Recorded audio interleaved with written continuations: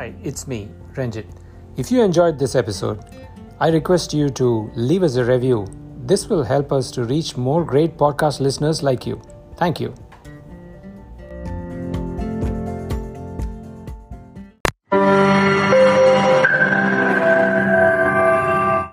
Welcome to FS Brew.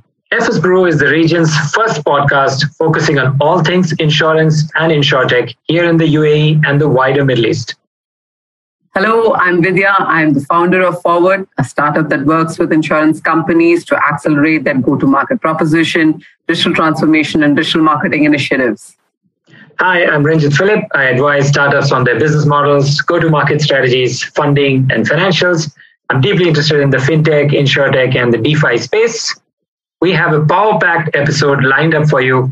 Let's get into it. Yeah, so first off, let's go to Saudi Arabia, where SAMA has come out with draft rules to enable insurtech firms to be set up and to operate. And basically, these are focusing on consumer rights, fair competition, and technology services, etc. So this is probably one of the first few regulators to do this. What do you say, Vidya? Yeah, I think it's a much needed move. I think in this region as well, we've seen IA come out with their sort of draft regulation on how should an insurer go about doing digital commerce. And I know of CBB having a similar sort of a framework. I think it just enables the entire ecosystem to do a fair play when it comes to digital commerce, digital selling of insurance products. So good going, SAMA. And let's see how that really develops, because KSA is a really buoyant market to sell insurance online. Absolutely. I mean, it's nearly 30 million people, and insurance penetration is under 2%, if I'm not mistaken. So this could probably promote a number of insurtech companies to sort of start thinking of KSA as a region.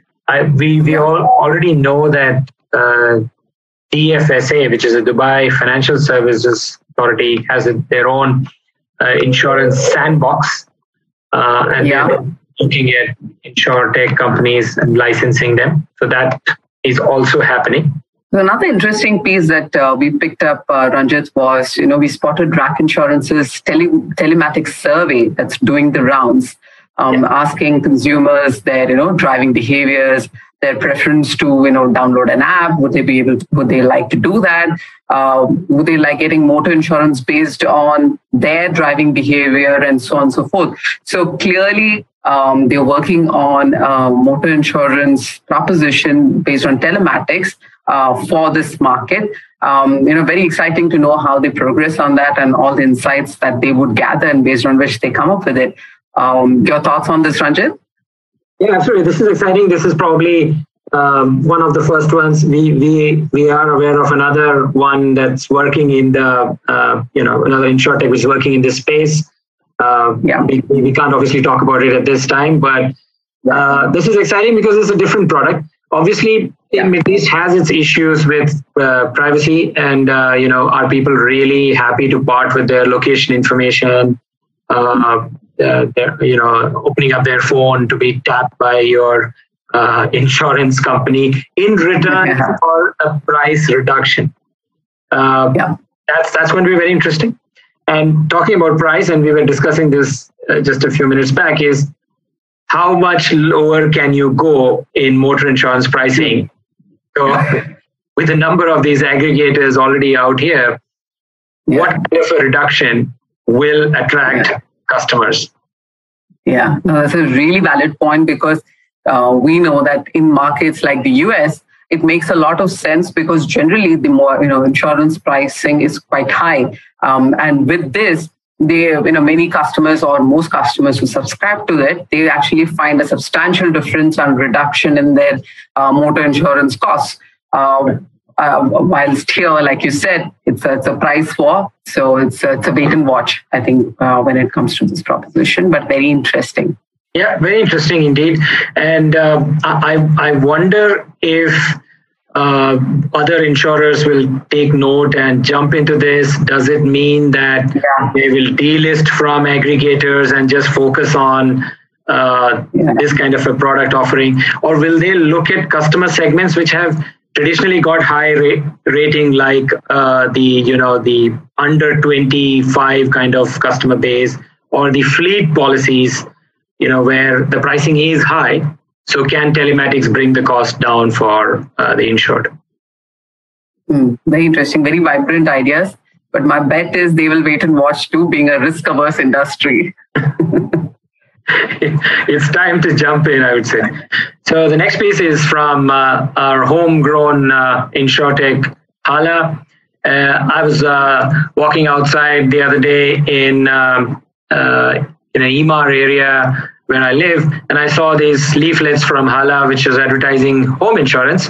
They were offering a 10% discount or something, and if you turn it over the other side, there was a motor insurance product for the same discount. So clearly, they have started hitting the market with their new product offering. Yeah. If you recollect, Ranjit, we broke the news, I think, to the market first. We mentioned Hala's, up to something campaign, which was like a teaser sort of a campaign. Yes. It's a reveal of that. So they have launched home insurance, and they've been actively promoting that. They're very cleverly tied up with a lot of influencers, spoke about the benefits of home insurance, how easily accessible it is in terms of costs. And they did a really good job of that. So consistent sort of, perceptive building about home insurance itself. And now I think they've taken it to offline areas, like you mentioned, they've come to Emaar.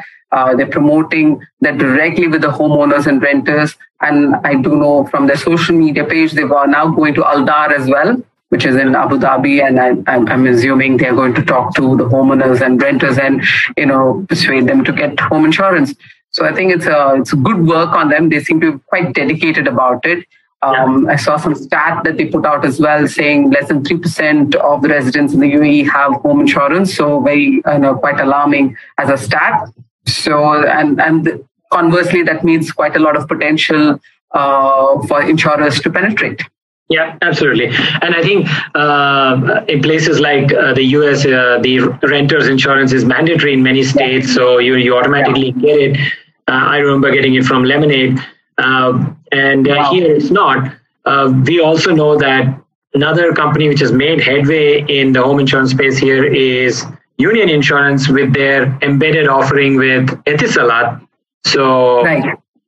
So that's probably another way of reaching home insurance targets in that sense. Potentially, yes, absolutely. All of these guys have it. All these insurers have home insurance as a product, but we've not seen many who have actively promoted that. So kudos to Hala for having done that. Yeah. Do you think this is probably their step into other lines of businesses other than motor and home as well? Yeah. So it feels like now they will be on to pet, is my bet.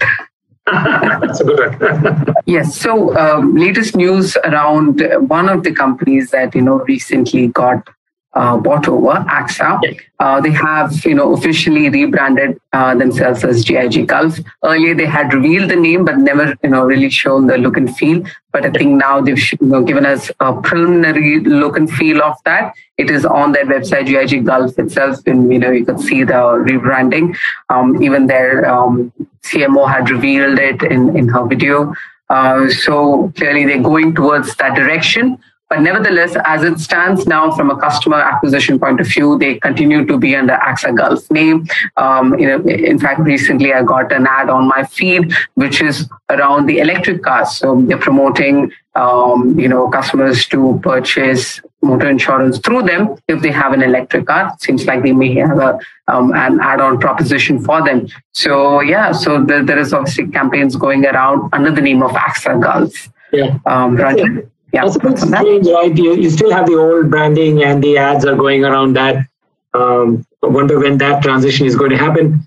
Good to see a cheaper insurance for electric cars. We all know that electric cars attract a higher insurance rate. So that's probably a good thing with a number of Teslas coming on the road.